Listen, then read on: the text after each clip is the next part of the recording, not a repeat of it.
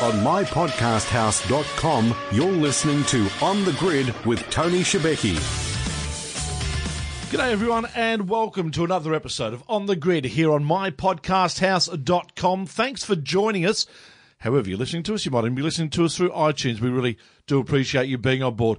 Big day coming up today in regards to who we're going to have a chat to. Cam McConville to join us in just a tick. We'll have a talk to him about the weekend's racing at Sydney Motorsport Park for supercars, the night race. How spectacular was it?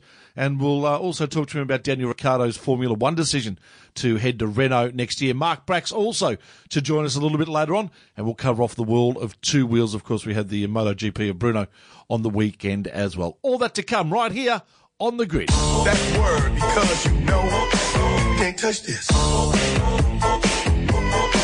can't touch this. Break it down. All right, joining us for a chat about all things motorsport, and it's fantastic to have this guy on the program, and hopefully we can do a bit more with him as the days roll on. Of course, he's a former supercar driver. He's driven a lot of different cars in different categories, as well as a Formula One car. His name is Cam McConville, Bathurst winner, joins us on the line. G'day, Cam. G'day, Shebex. Nice to be part of it. Nice to have you as part of it as well, mate. Great to see you up there at Sydney on the weekend for what was a pretty special weekend, wasn't it? And definitely a very special Saturday night for supercars. Your thoughts on how it all went down? Yeah, look, it was, wasn't it? It had a great atmosphere. I was fortunate to drive in the GT event, which was Friday and Saturday, but I stayed on for the supercars, and I think you only had to look at where we were located, which was on the entrance on the drag strip side. That's where our GT paddock was, and the amount of people flooding in pretty constantly from about 3 o'clock in the afternoon. I could see, even then, I could see, wow, this is definitely more than 12 months ago when it was a normal, 3-day weekend. Yeah. So, full credit to V8 Supercars. I mean, they had their knockers that it wasn't going to work. I think there's just people that are thinking that Sydney Motorsport Park, no one will come out, it's cold, but as you and I know from Victorians, it wasn't cold at all. It was 18 degrees. So beautiful. It was actually quite balmy. But yeah, look, I think on all levels, the race was fantastic. The event was well run. The fireworks, everything that supercars resourced to make it work, it come up trumps, 10 out of 10, I would say. I've been saying right throughout the entire weekend that I don't think I've seen that many people in the stand, and that hill down towards the end at turn 1 of the main straight, I don't think I've seen that many people there since MotoGP days back at Eastern Creek. Yeah, you're right. It was nice to see, and I thought the little touch with them all having their flashing glasses was a bit like a Coldplay concert. You could see them all in the grandstand. You could make them out.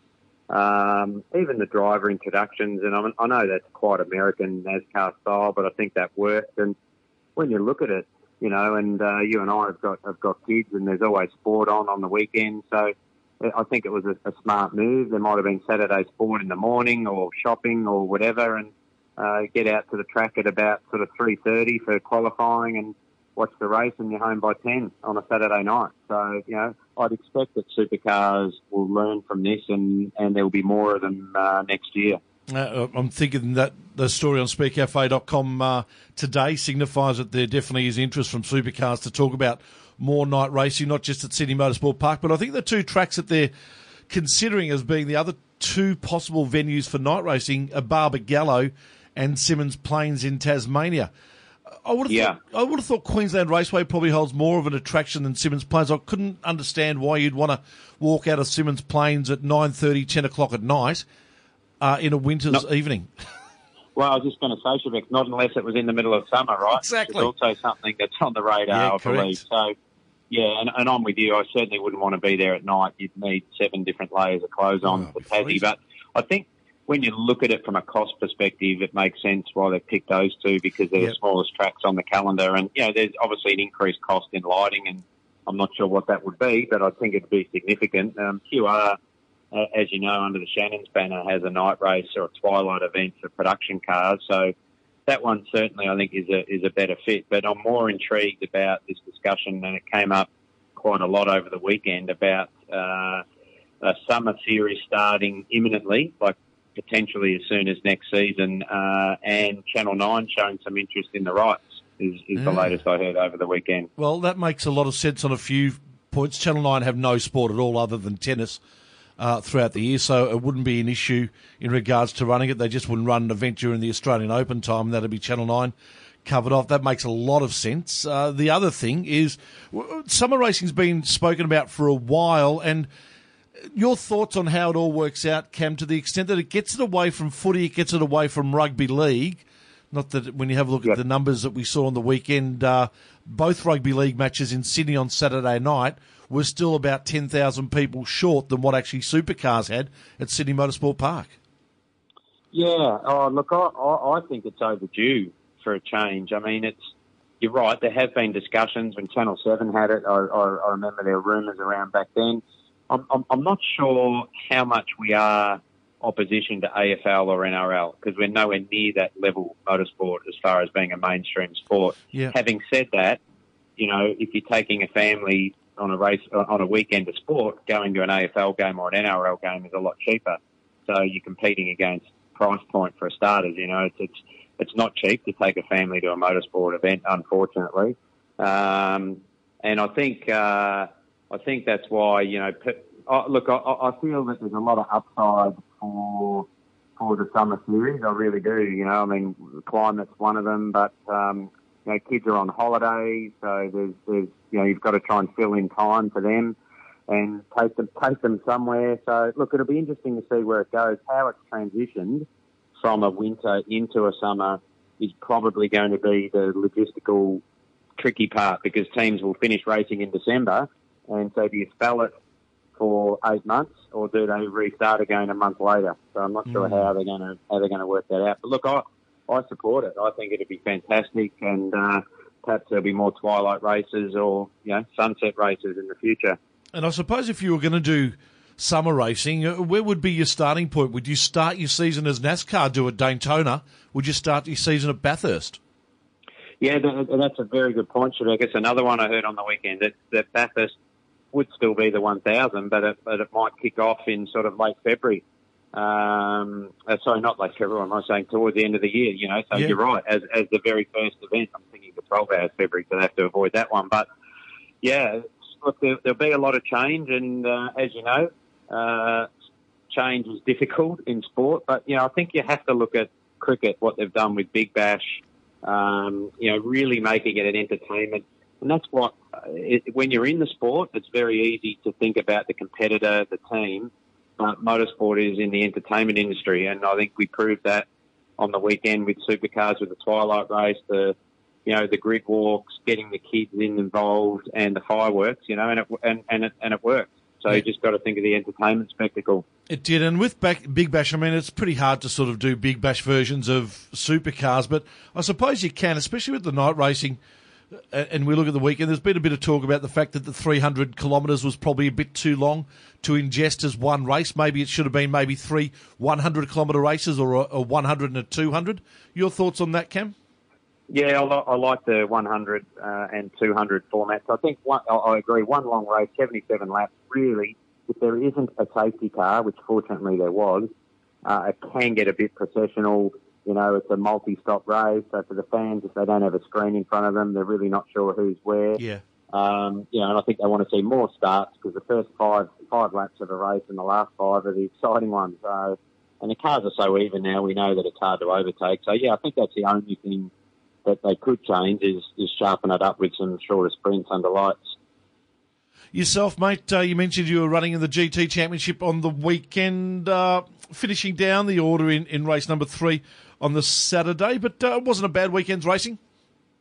Oh, look, Quebec, I enjoyed it, and we raced the Huracan, the Lamborghini, so the car owner, Adrian Deitz, focuses generally on the enduro round, so that was the only sprint he did, but look, the car speed, we got fastest lap in the last race, and I think I handed over to him in P4 and actually in the lead in race 1, but being a pro driver, our pit stop time is nearly a minute, so we always drop down the order with that, and Adrian hasn't driven for 3 months, so look, as I say, I'm very grateful to be able to jump in a car like that and have a fang around, and we've got one more round in New Zealand, which is the 500k, which certainly works because most of the field has a pro like myself. It evens out and gives us a top 5 chance, but the sprint was always up against us, but it was just nice to be part of that meeting, and always put my hand up to have another drive from time to time. As you would, and being a part of Wall Racing as well, which that car is. David Wall's really extended that little operation of his now into some good stuff. Of course, he's doing what he does with Porsche Wilson Security Carrera Cup. They've got the GT3 Cup Challenge, GT Racing. There's a fair bit happening for Wall Racing. Yeah, they're doing a great job, Quebec. You know, David Wall's still putting car on pole and now running a big business, really, because, you know, there was us in the Lambo. There was a 458 trophy car, which finished second with Dave Stevens. And then he's got the 3 Carrera Cup cars, and then, as you mentioned, in Cup Challenge with Chelsea Angelo.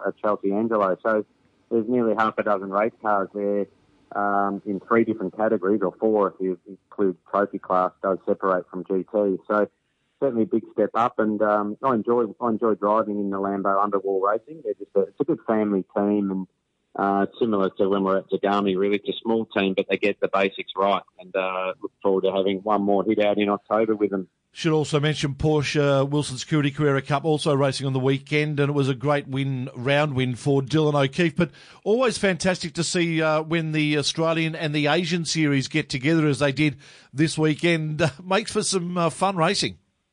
Yeah, they did. It was really exciting under lights too. They had their final. They did. So, as you say, they do their individual races, Asia and Australia, and then they have a joint pro and a joint AM race. And, you know, it was very exciting. I mean, Dylan O'Keefe did a great job all weekend. It was actually really nice to see young Jordan Love get a win there. I was sitting in the Lambo on the dummy grid, so I was trying to watch as much of it as I could because I'm a big fan of Jordan. He's such a good kid. But, you know, and the AMs turned it on. They had a couple of little incidents, but, you know, it's a great format. Last year, Carrera Cup, because I was in the race, we went to Sepang, and they really rolled out the red carpet for us over there. And this year it alternates and went to Eastern Creek. So I think hopefully for the Asian series, they got a good taste of V8 Supercar event, and finishing off as the last support act under lights, you know, it was pretty special too. So, yeah, look, Carrera Cup just goes from strength to strength, doesn't it? You know, they got full fields, and I think they're bringing in 3 or 4 new cars for next year, and they're all spoken for. So it's a good problem to have. Not many support categories can say they got a full grid these days. No, exactly right. And before we let you go, Cam, it would be remiss of me not to get your thoughts on what's been happening in the world of Formula One, as you're a massive follower of that. And the Daniel Ricciardo story that broke over the weekend, I think it knocked everyone off its feet, the fact that he had signed with Renault. I'd be pretty safe in saying not too many people would have seen that happening. No, that's for sure, Shebeck. So, yeah, it very much surprised me when I picked the phone up on Saturday morning. I think, you know, when you look at it, people have to remember that motor racing is all about momentum. And, you know, is Red Bull switches engines, you know, their momentum was pretty strong when Vettel was there and Mark. I think, you know, is Daniel going to win a world championship in a Red Bull? So, I don't know. He probably thought the Ferrari door's closed, Mercedes door's closed for now. So everyone sees it as a backward step, but I don't think it is. It's probably a sideways step. But he's going with a manufacturer, with a team, or certainly a manufacturer that's proven itself to be world championship worthy in the past. And maybe the momentum will swing under he gets there as a clear number one. And you've also got to remember, like a footballer, these guys, you know, they only have a limited lifespan and they've got to earn a living. So if he can get $5 to $8 million more for a 2-year deal than he was going to get at Red Bull, well, he's set up. That's enough to set you up for life. So I think there's probably the financial element, and he's looking at that manufacturer input, knowing that Renault will be pretty hungry to try and get back and win a world championship. So I think good on him, and let's get behind him and hope he can win some races next year. And we've got to remember, too, he's won 7 Grand Prix in his time as a driver in Formula One, and they've all been under the new Renault engine, under this Renault engine.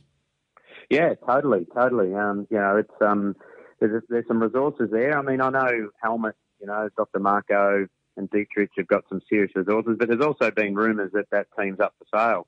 Yeah. So I don't know. He would have put all the facts in front of him, and the Renault one was clearly a better option. And even if it's just financial, well, he's entitled to make a living because he's not going to be someone that'll have a day job when he finishes motorsport. No. You know, and he may not have, like Mark Webber's very fortunate to have Porsche. He may not have that. So, you know, I think a combination of things, but I wouldn't be surprised that he's, you know, fighting for podium straight up and hopefully winning some races in the back end of next year. Cam, thanks for joining us today. Really do appreciate it. Look forward to catching up with you again soon. Likewise, thanks for having me on. Thanks for Bex. Cam McConville joining us here on The Grid. This is On the Grid on mypodcasthouse.com. All right, time to talk everything two wheels with the man that knows everything about what's happening in the world of two-wheel racing. Mark Brax joins us on the line. G'day, Braxy.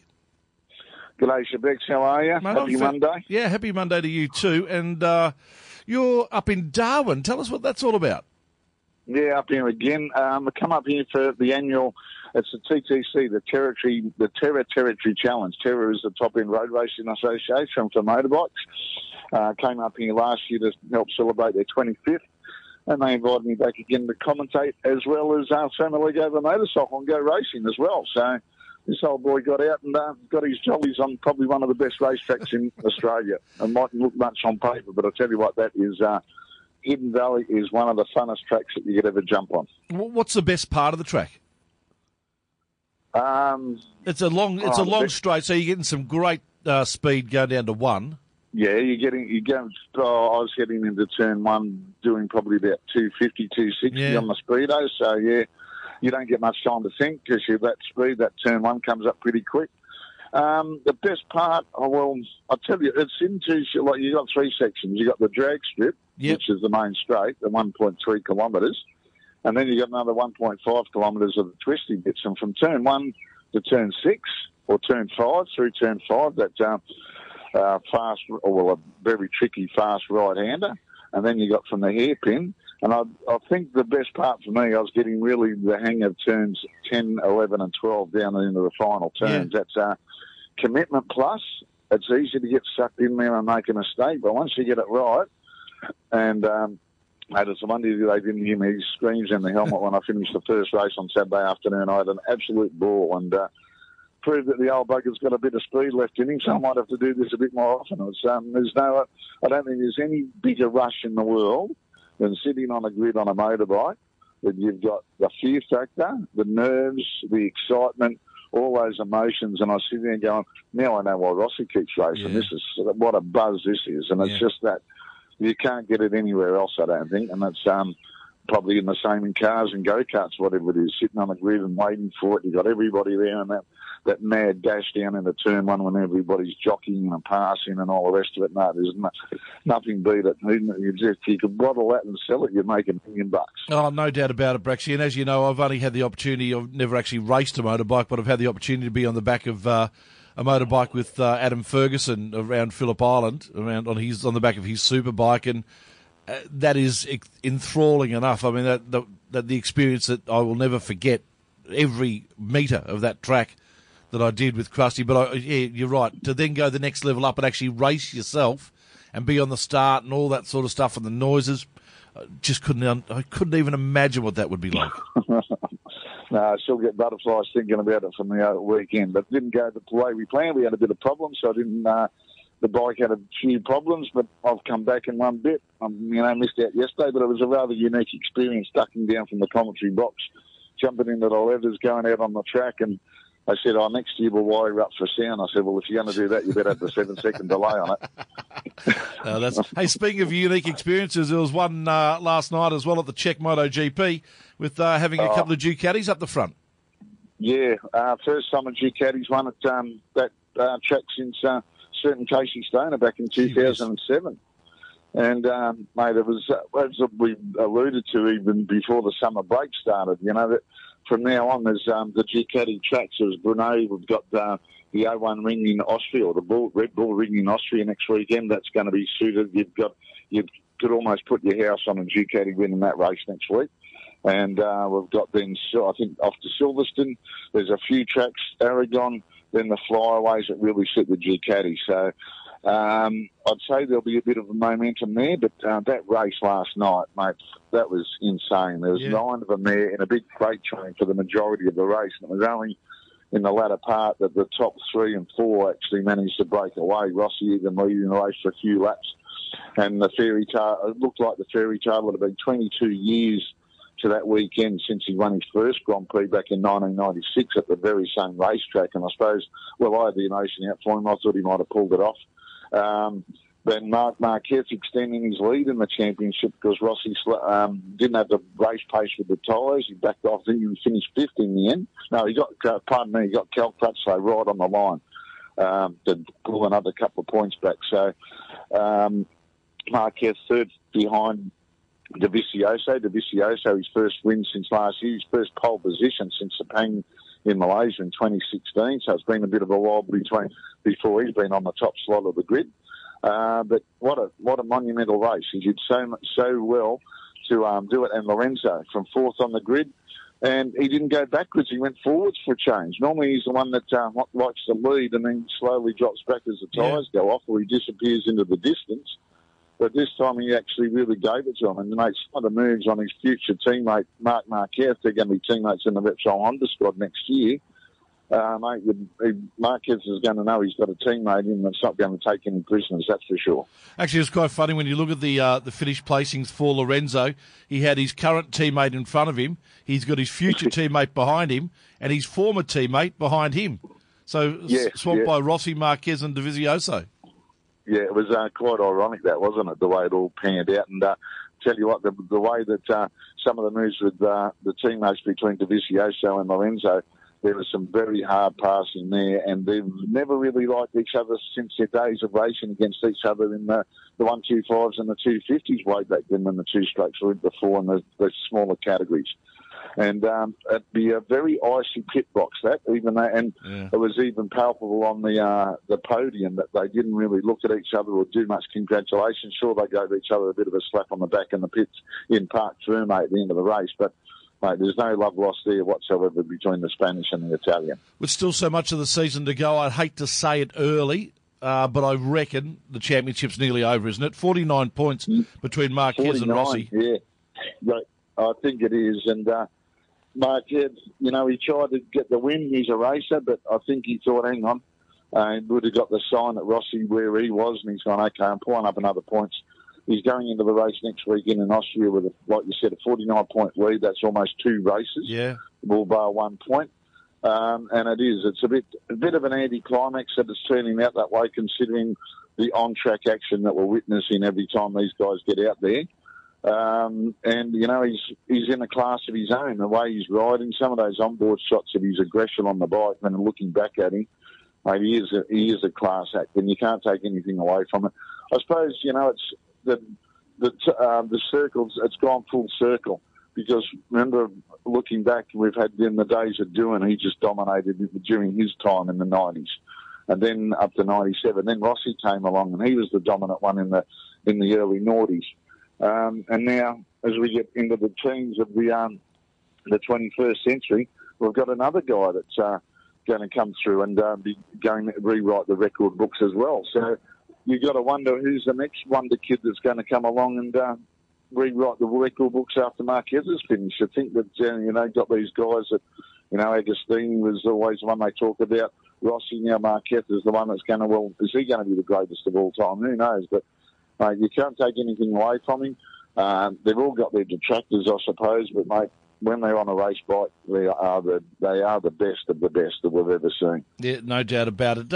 Jack Miller, are you a little bit concerned about him? He was so far off from his teammate again last night. Yeah, it is getting a bit of a worry now. But then you've got to think of what bits that Jack Miller isn't getting compared to what Danilo Petrucci's getting. Yeah. Considering that Petrucci's he's the anointed one that's going to take Lorenzo's place in the factory Ducati squad next year. And, Jack's got another top 10 finish. That you can't sneeze at that. His consistency's there. He's proven to everybody else that he can ride the Ducati pretty well. So it's only a matter of time, I think, before next year when he gets all the fat. They've promised him to get the 2019 bikes the same as what Petrucci's getting this year, along the lines of what Lorenzo and Dovizioso have got. So you'd like to think that he'll step up to the plate next year and give it to those two boys in the Ducati team. But now Jack could probably be disappointed more than anybody that he's not a bit closer to the front. But when you look at that freight trainer riders at for half the race anyway, he was right in that long conga line of GP bikes that you think, okay, if you can just get them the setup, he hasn't got maybe the little bits that he needs, and when we're talking about tenths of a second a lap, really, aren't we, Tone? So Yeah, you're right.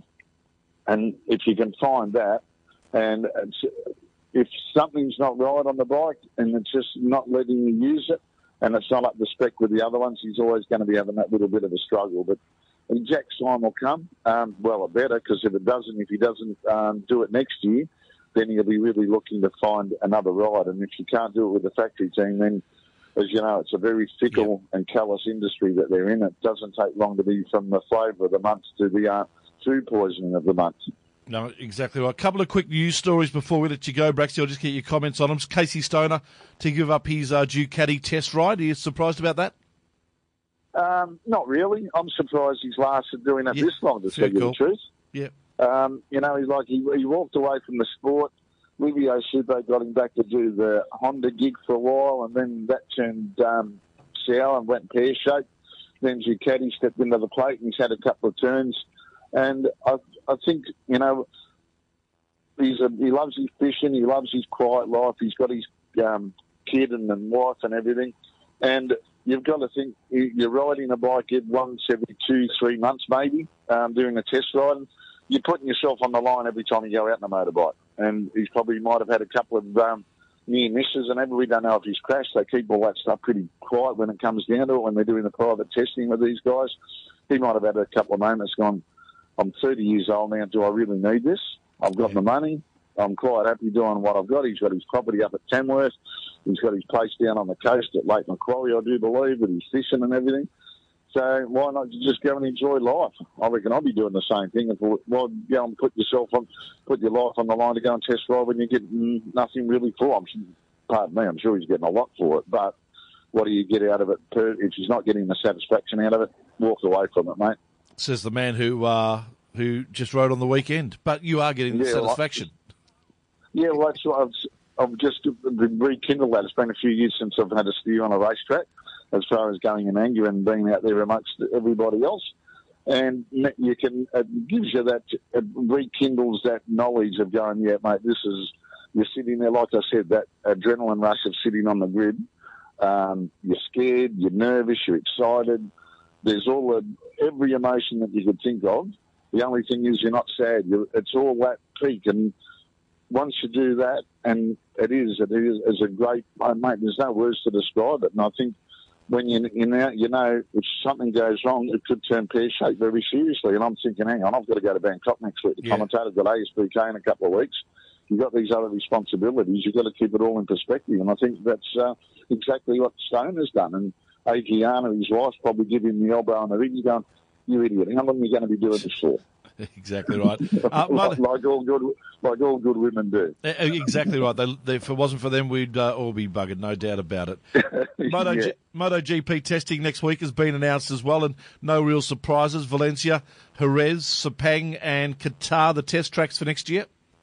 Yeah, mate, that's situation normal, I'd say, is what goes on.